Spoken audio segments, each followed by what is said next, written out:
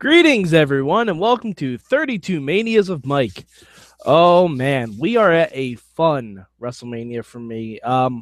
This is one of my favorite WrestleManias. Probably the WrestleMania I've seen the most, except for maybe like 20 and 17. But I this is definitely high on my list of WrestleManias I've seen a lot. Um, we are at WrestleMania 16, otherwise known as WrestleMania 2000, in the Pond in Anaheim. And cool thing about this, first WrestleMania where we get Lillian Garcia singing "America the Beautiful." And I mean, you guys know Lillian. She's really good at what she does.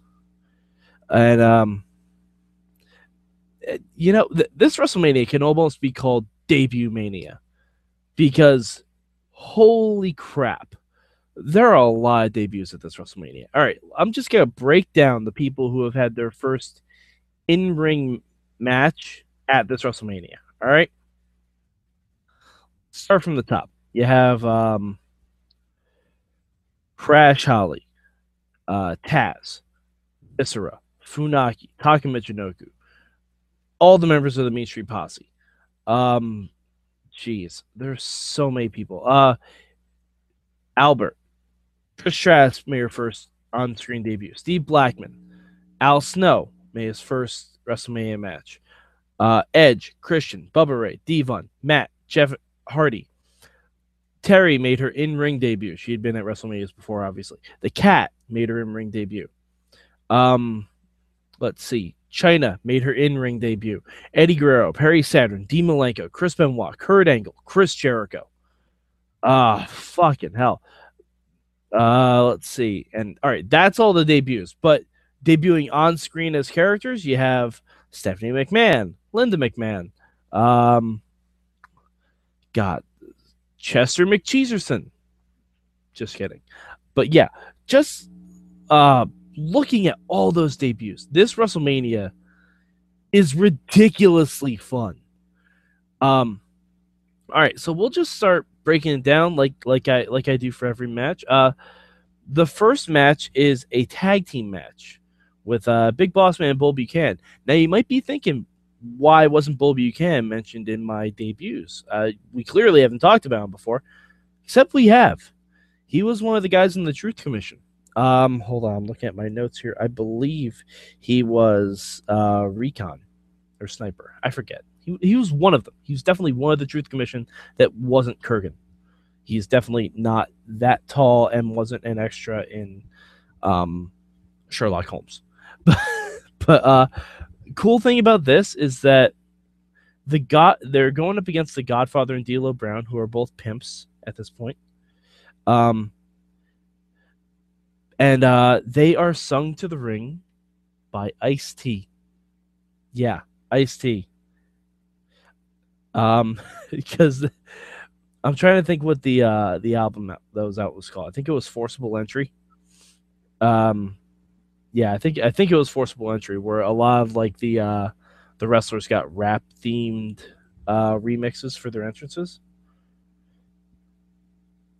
And Ice-T came out with the Pimpin' Ain't Easy Man song.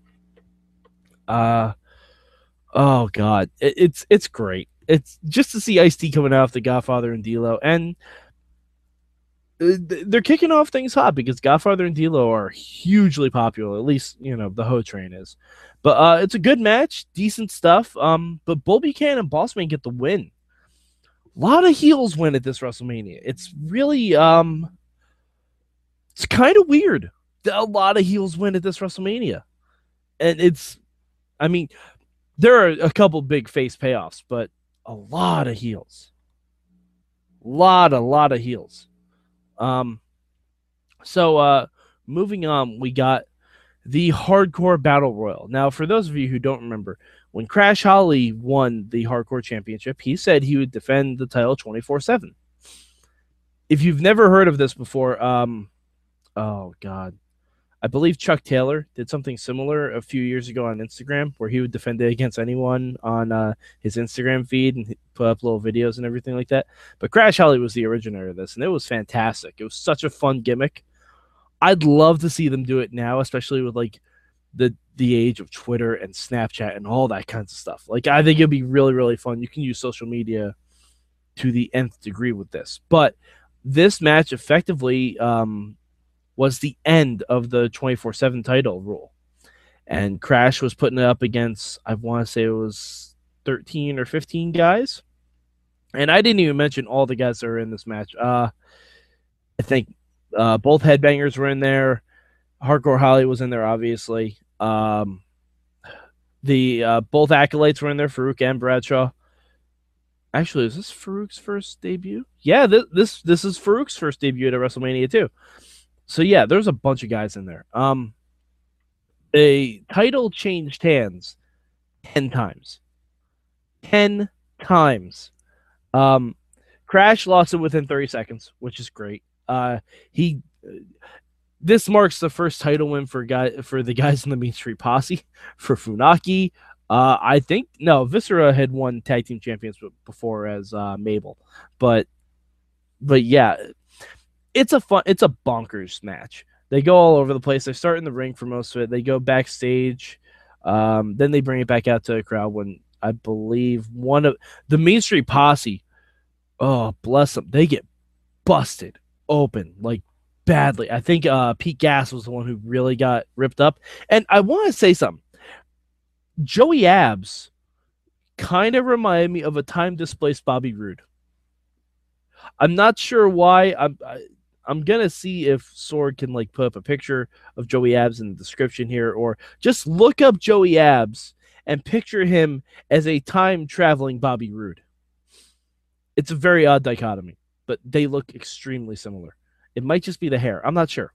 But yeah, so Hardcore Holly, the finish of this match was kind of botched a little bit because it looked like it wasn't supposed to be of Hardcore Holly winning, but he actually grabbed the candy jar from the announce desk of JR and King and used it to win the match by beating his cousin Crash. But yeah. So moving along, we get a brand new tag team, 2 brand new tag teams actually, because the first thing you see are, well, let's be clear, 2 giant breasts, because this is 2000 and that's kind of what WWF does. It's Trish Stratus, ladies and gentlemen, future Hall of Famer Trish Stratus, future umpteen-time women's champion Trish Stratus. This was back before she could really wrestle, and she was just managing her tag team. You guessed it, T and A. The ampersand, not an N. It's the good TNA, not the bad TNA. Well, all right. You get what I mean. But it's Test and Albert, and they're going up against the tag team of Head Cheese. Now, if you don't know who Head Cheese is, it's Al Snow and Steve Blackman. Why they were called Head Cheese, I don't really remember. I think it was a joke by Al Snow. When they were in Green Bay, because he put a cheese head on Steve Blackman, and Al Snow, of course, carried Head to ringside. So he said that they could be called the tag team of Head Cheese. And it stuck, ironically. You know, at least for as long as that tag team stuck around. They didn't stick around long. But again, we get another heel win here. TNA, Trish Stratus leads her men to victory. And afterwards, Steve Blackman and Al Snow beat the crap out of a midget dressed in a giant cheese outfit. Yeah, that's a real thing. Chester McCheeserson. He was a thing. Very odd. This is a weird time. This is a weird time in wrestling, guys. Let's just call it what it is. But a not weird time is the next match. Oh, buddy. The Tag Team Championships. This is when tag team wrestling, I think, truly came back to WWF. Because, I mean, we've already had 2 tag team matches. The Acolytes were in the Battle Royal. Kaientai was in the Battle Royal. There are a lot of great tag teams in WWF at this point. And actually, this WrestleMania is notorious for being the only WrestleMania that has 1 singles match. And that singles match is Terry Runnels versus the Cat, which we'll get to. But it's really kind of great. Like, WWF has so much talent. Like, this probably was the one that spurned them the idea of saying WrestleMania can no longer be 3 hours or 2 hours and 40 minutes or whatever. Because this one has an overrun of about 20 minutes. Yeah, it's a little bit longer, but I I know a lot of people don't like this one. I think this WrestleMania is great. I think it's really a lot of fun, and I'll get into why I've seen it so many times in a little bit. But triangle ladder match, tag team championships, Edge and Christian, Dudley boys, Hardy boys. That's all I need to tell you to let you know how good this match is. This was before TLC. This is before it got watered down with Money in the Bank and stuff like that. This is only the second ladder match at WrestleMania, and it's only the second ladder match Edge and Christian and the Hardy Boys have had, and Dudleys have never been in any in WWF at this point. And god damn, it's just so much fun.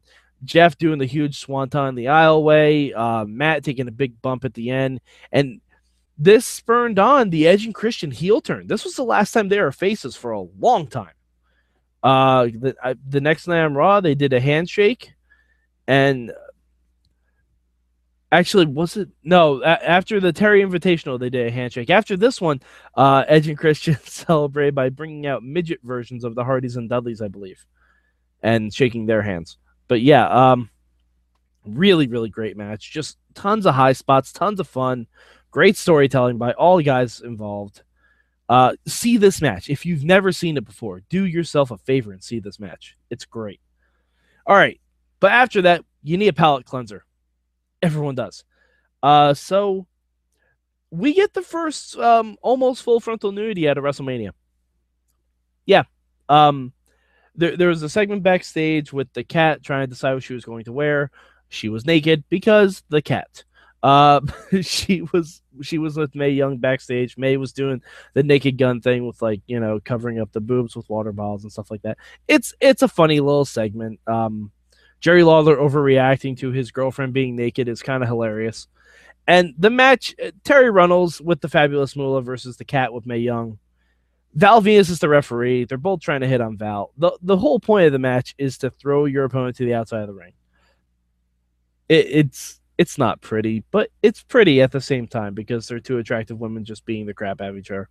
It is what it is. It's a palate cleanser, and this is before really, like, I mean, to give you an indication, Stephanie is the women's champion at this time.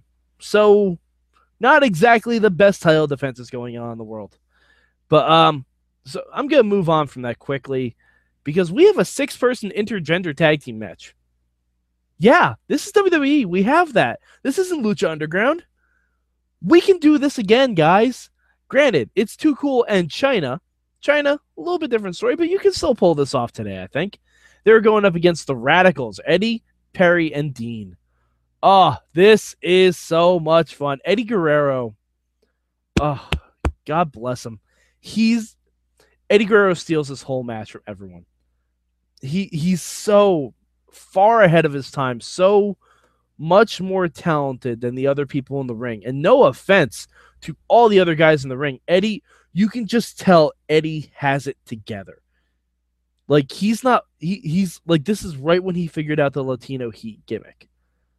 And it's really, really well done. It's so great. It's a lot of fun. Too Cool does get the win because of course Chyna has to get the win. Also, Chyna, I'd say, has the coolest entrance this WrestleMania. She came out with a fucking firework cannon and shot the fireworks into the sky. Pretty cool.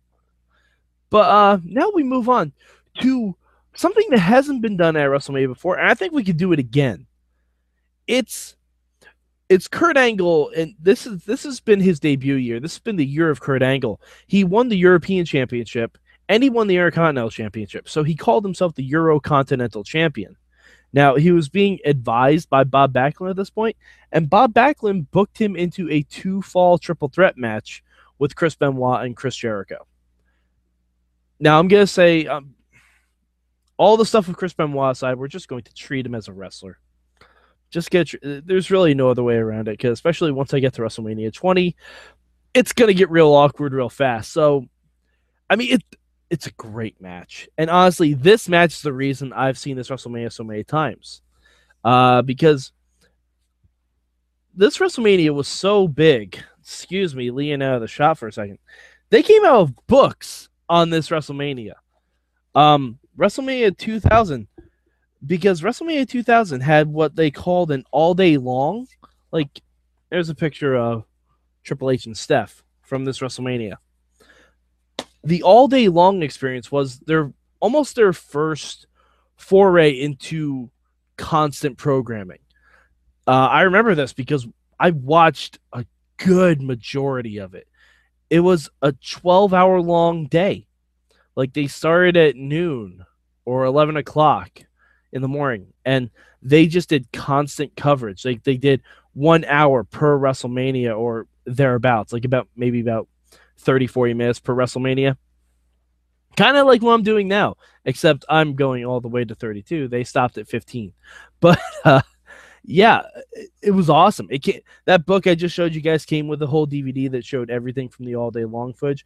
But the DVD of this actual event has alternate commentary of the two fall triple threat match. 3 different versions of it, actually. One with Kurt Angle, one with Chris Benoit, and one with Chris Jericho. It's really amazing. Like, and I kind of wish WWE would do this more. Like, have out of character or in character commentary on matches from the guys that are in it. They do this sometimes, but I really wish they would do it more often because it's a really cool insight into the world of professional wrestling. Now, the first fall is for the Intercontinental title. Not exactly sure why. I think maybe they wanted to make the European title feel more important. But Chris Benoit beats Chris Jericho to get the European title, to get the Intercontinental title. And Kurt Angle's pissed off, and then Kurt Angle loses again because Chris Jericho beats Chris Benoit. Really kind of funny. Kurt Angle loses both belts without getting defeated once. It's fantastic. But yeah, definitely you need to see that match. It's not even that long. Like, the Triangle Ladder match is much longer than that. But yeah, so moving along, we get our Pete Rose spot, kind of. Well, or we do, but it's now you guys remember Tori from last year's WrestleMania, from WrestleMania 15, right? DX Tori, the one I told you about, the one that wrestled Sable. Well, this is when Tori is in full DX mode after she has turned her back on Kane and aligned herself with X-Pac, and it's Rikishi and Kane versus X-Pac and Road Dogg. And it's a short match. Like, there's not too much going on. But yeah, basically, this match is all about the post match. It's a palate cleanser for the main event because we only have one more match after this. The San Diego Chicken comes in after Rikishi and Kane get the win because Kane gets his revenge on X-Pac as you usually see at WrestleMania. The San Diego Chicken comes in to dance with Rikishi and Too Cool, who run out to the ring to dance because that's what they do. And they danced with China earlier, so why not dance again? The Chicken starts dancing, and the coolest part of it is Kane and Paul Bearer are just standing in the corner, just looking disapprovingly at the Chicken, because a year before, Pete Rose was dressed as a chicken and tried to attack Kane. So it's kind of great. And after the dancing, Kane throttles the San Diego Chicken, grabs him by the throat, and Pete Rose sneaks in from behind and tries to hit Kane with a baseball bat. It's fantastic. Rikishi stops him, scares Pete Rose into the corner, and Pete Rose gets a choke slam, and then he gets the stink face. I mean, Pete Rose, I'm going to say this, is the best WrestleMania celebrity. I haven't seen anyone else that comes close yet.